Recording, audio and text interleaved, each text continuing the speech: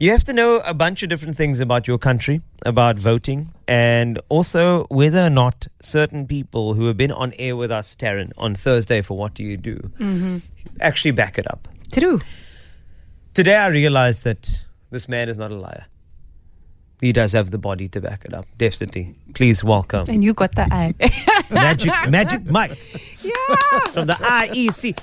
Do you know why? I think people are missing the point as to why we call this gentleman Magic Mike. Yeah. It's because he's so good at information around the polls.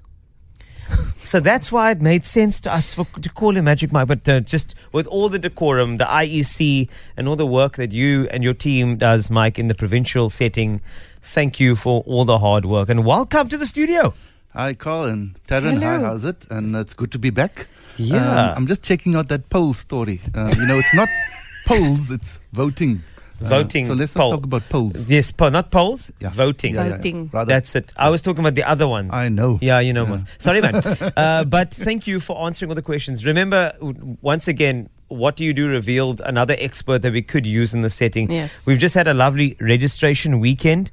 I didn't prepare you for stats, but I mean, just vaguely, how was this weekend, the last registration weekend for voters? Look, within this province, we had, I think, close to 150,000 registration activities. Wow. In other words, that is people who are first time or who re-registered, who moved, etc. So there's been a lot of activity over the weekend, and that's great. Yes. We are obviously busy collating our numbers, and by tomorrow we'll know the actual breakdown. Okay, that's fantastic. And now, moving forward, we have to wait. But before we wait for the actual voting day, there have been some questions that popped up, and this is why I'm so happy that you came in today, because there were a bunch of questions. And I think the biggest one came through today. It came through on Thursday when you were on with us, but it was related to if you've registered at your same venue 4 years ago, do you have to re-register again this year? I know it may seem like a bit too late to ask that question, but I thought I'd pose it to you anyway. It's not too late, but if your details hasn't changed and you've checked your details online, and it's still the same, then definitely you don't have to re-register. You will always be on the voters roll.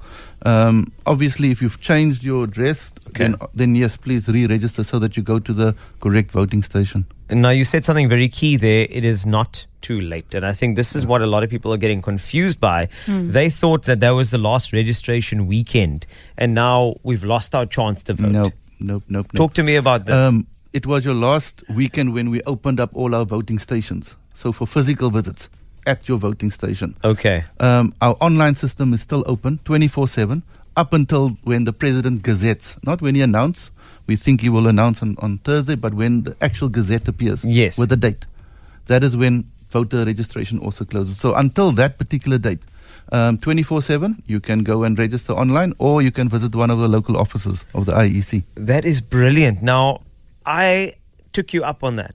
This weekend. I was actually telling Tarryn earlier, I was very proud to register this weekend, even though all my details were the same, but I actually just wanted to go through the process. I'm talking 5 to 7 minutes. I was done and dusted, and I just wanted to commend you on that platform, even though there was a notification saying that the platform there was a lot of traffic on that site. Naturally, it was the last registration weekend, so to speak. Very smooth, secure. There was a one-time PIN involved. That's correct. And then the SMSs to confirm. Beautiful. Honestly. No, that is why we stress so much the online facility, because in the past it was only these physical registrations and paperwork and queues, etc. Now we've taken away the queues, we've taken away the paperwork. It's really only up to you. That step is up to you. I always say it's up to you whether you go disenfranchise yourself. Because at the end of the day, you have the right to vote. But if you're not registered, you have disenfranchised yourself in order to vote. And so, I mean, well done to you, Carl. No, thank you. And I was very excited about it. I think that's the thing about it, is that I think many people, because of what we go through in this country on a bunch of different levels, the pride in voting, it seems to have diminished because of what we have done, and to be sensitive to all of those things. But at the same time, it's amazing. After I did that process, I really felt like, Yeah, that's it. You're part of the team, man. I'm part of the squad. You know that. And that's the thing. And the squad, I mean, at the moment, our squad's looking good. We got Bafana there, Hendrickse there, Tyler, who won a Grammy. We good. True that. Our squad is very strong. So to go back to some of the other questions we couldn't answer on Thursday, let's go to just one of them. And I think this is a very, very powerful one. If somebody is 17 years old now, but will be 18, let's just say by voting day. Yep. Talk to me about how that works. Can that 17-year-old who will be 18 a day before voting day, maybe in this calendar year, tell me about the permutations around turning 18 in 2024. So firstly, you are entitled to register from the age of 16, even though you can only vote when you're 18. And that's why we go to schools and we do registration drives at schools, at varsities, etc. So that young person can already register and register online now. Yeah. Because we don't know when the election date will be. All right. What happens? We will programmatically, as soon as the president says a date, we then automatically will update the voters roll so that everybody who is 18 on that day or earlier will automatically be on the voters roll. So that young person, if his or her birthday falls just before on voting day, they will be on the voters roll.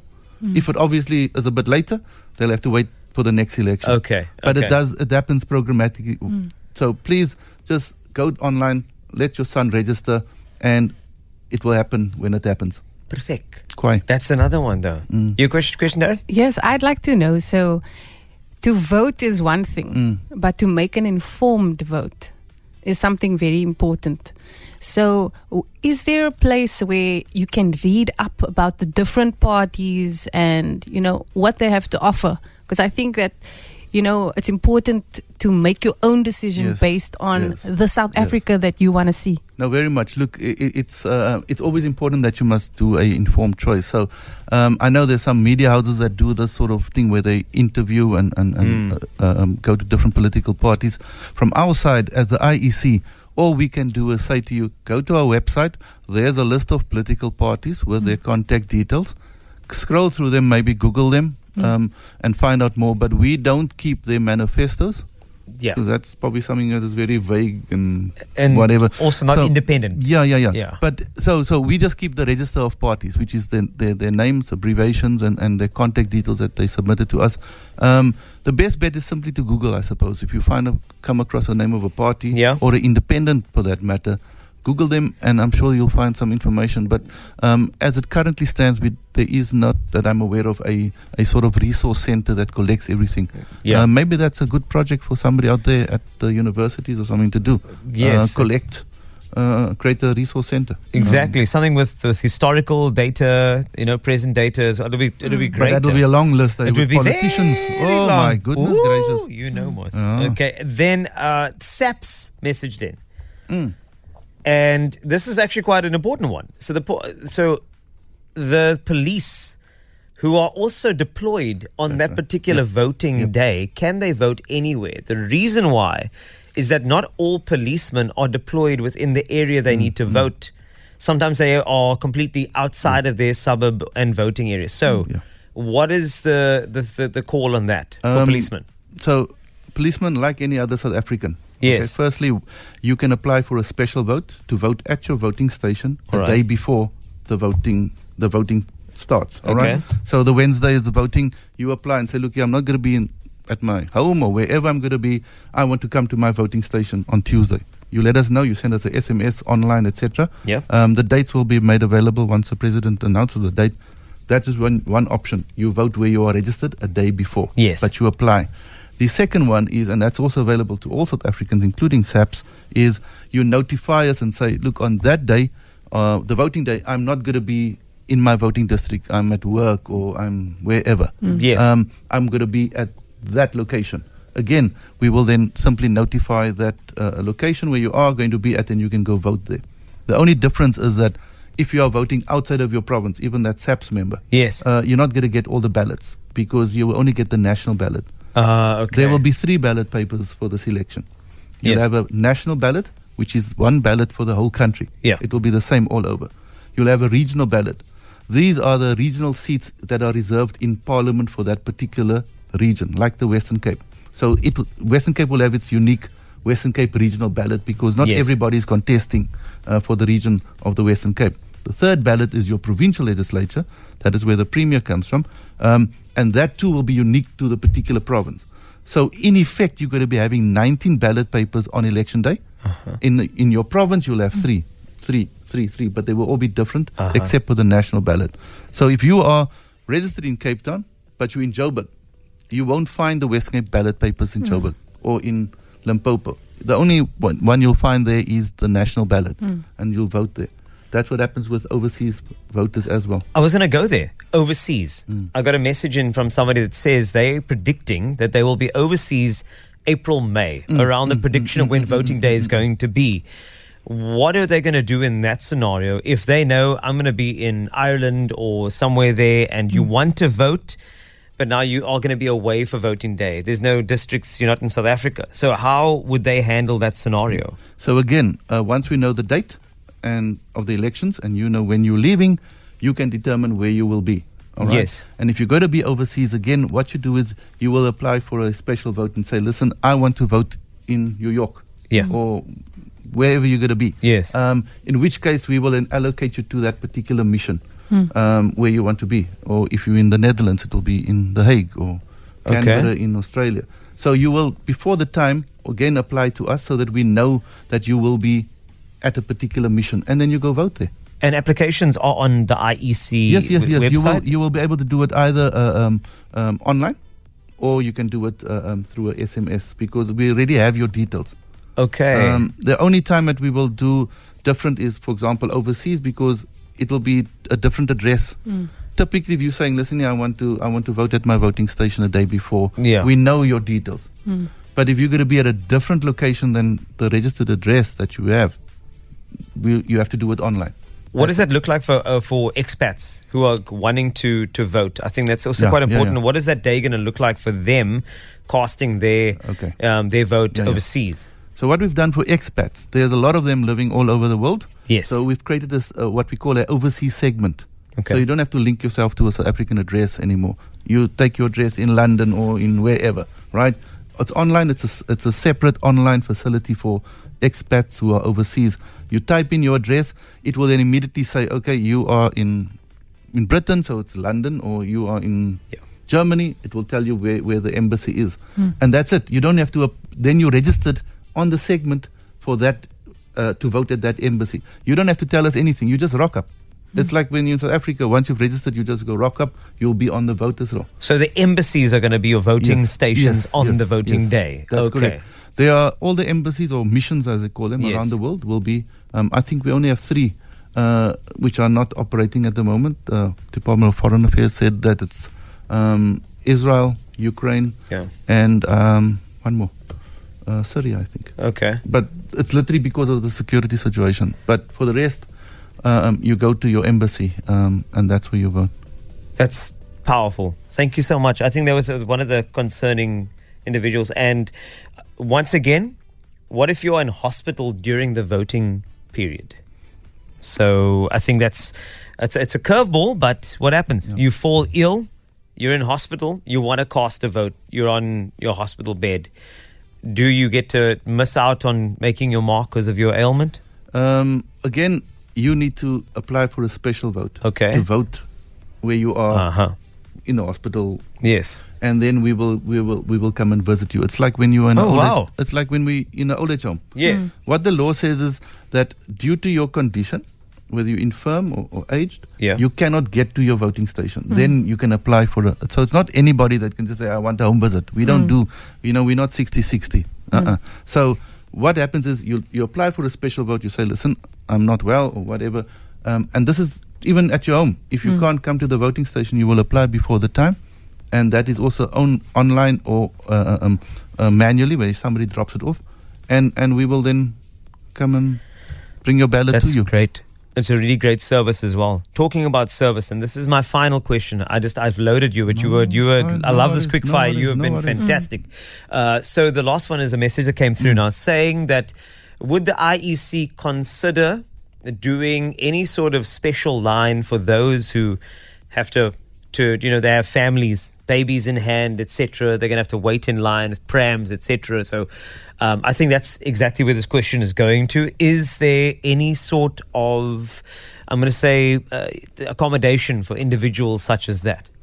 There's a practice. There's nothing in law, but there's a practice that if an older person arrives at the voting station, or a pregnant lady, yes, or moms with kids, yes, then we allow them to come to the front of the queue. Sometimes, unfortunately, there's a couple of grumpy people in the line. Oh, come on. But that is the practice. We make sure that those who need to go first can go first. Obviously, if you have like a tennis appointment or something like that, doesn't count. Yeah, if you want to go play padel, don't come do your thing. No, man. What a magical question and answer session, especially around something as important as making our mark for this beautiful country. If there's anything lingering in your mind that you want to take a radio opportunity for, Mike, I would love to offer you this opportunity to share anything that you want with the general public that you think is very pertinent, especially ahead of a big day like voting day. Look, I think the big thing is make sure that you are registered at the right place. Yes. Sometimes we have moved and we don't even realize the last time we registered. It's like with your ID, man. Yes. When you applied for an ID at 16, you gave your address in Uitenhage, where I'm from. Now you don't bother. You think, they know where I am. It's not so easy. Make sure you are, so that you don't go to the wrong voting station and then you're disappointed, I'm disappointed. So that's the first thing. And you can still check online, or you can just send us an SMS with your ID number. SMS number is 32810, and it will let you know this is your voting station. Or if you, like some people, like my brother, for example, I don't know what contract they are on, but Vodacom don't allow them to send us SMS where they charge R1 for some reason. What? Yeah, it's your contracting. Now people say, you bloody IEC, you send me. But it's not us, it's your contract conditions that don't allow you to. So there's a WhatsApp that you can send, and that is 0600 88 0000. It's a WhatsApp, and then also to ask you, hi, your name, send your ID, and they will tell you. Lovely. So we try. No, you've done well. Honestly, the IEC have done very well. You deserve your flowers for what is an incredible infrastructure plan ahead of this voting day. So no, hold that flowers until after the election. I'm going to hold the flowers then. I'll keep them watered and in the pot. But you are wonderful, Michael. To you and your team at the IEC on a provincial level, you're doing so well for the Western Cape. So thank you for all that you do. And you know what? If anything else pops up, we'd love to invite you back for a chat. Look, anytime, Carl. Tarryn, it's always a pleasure to chat with you guys. Lovely. And like I said to South Africans out there, this is your opportunity.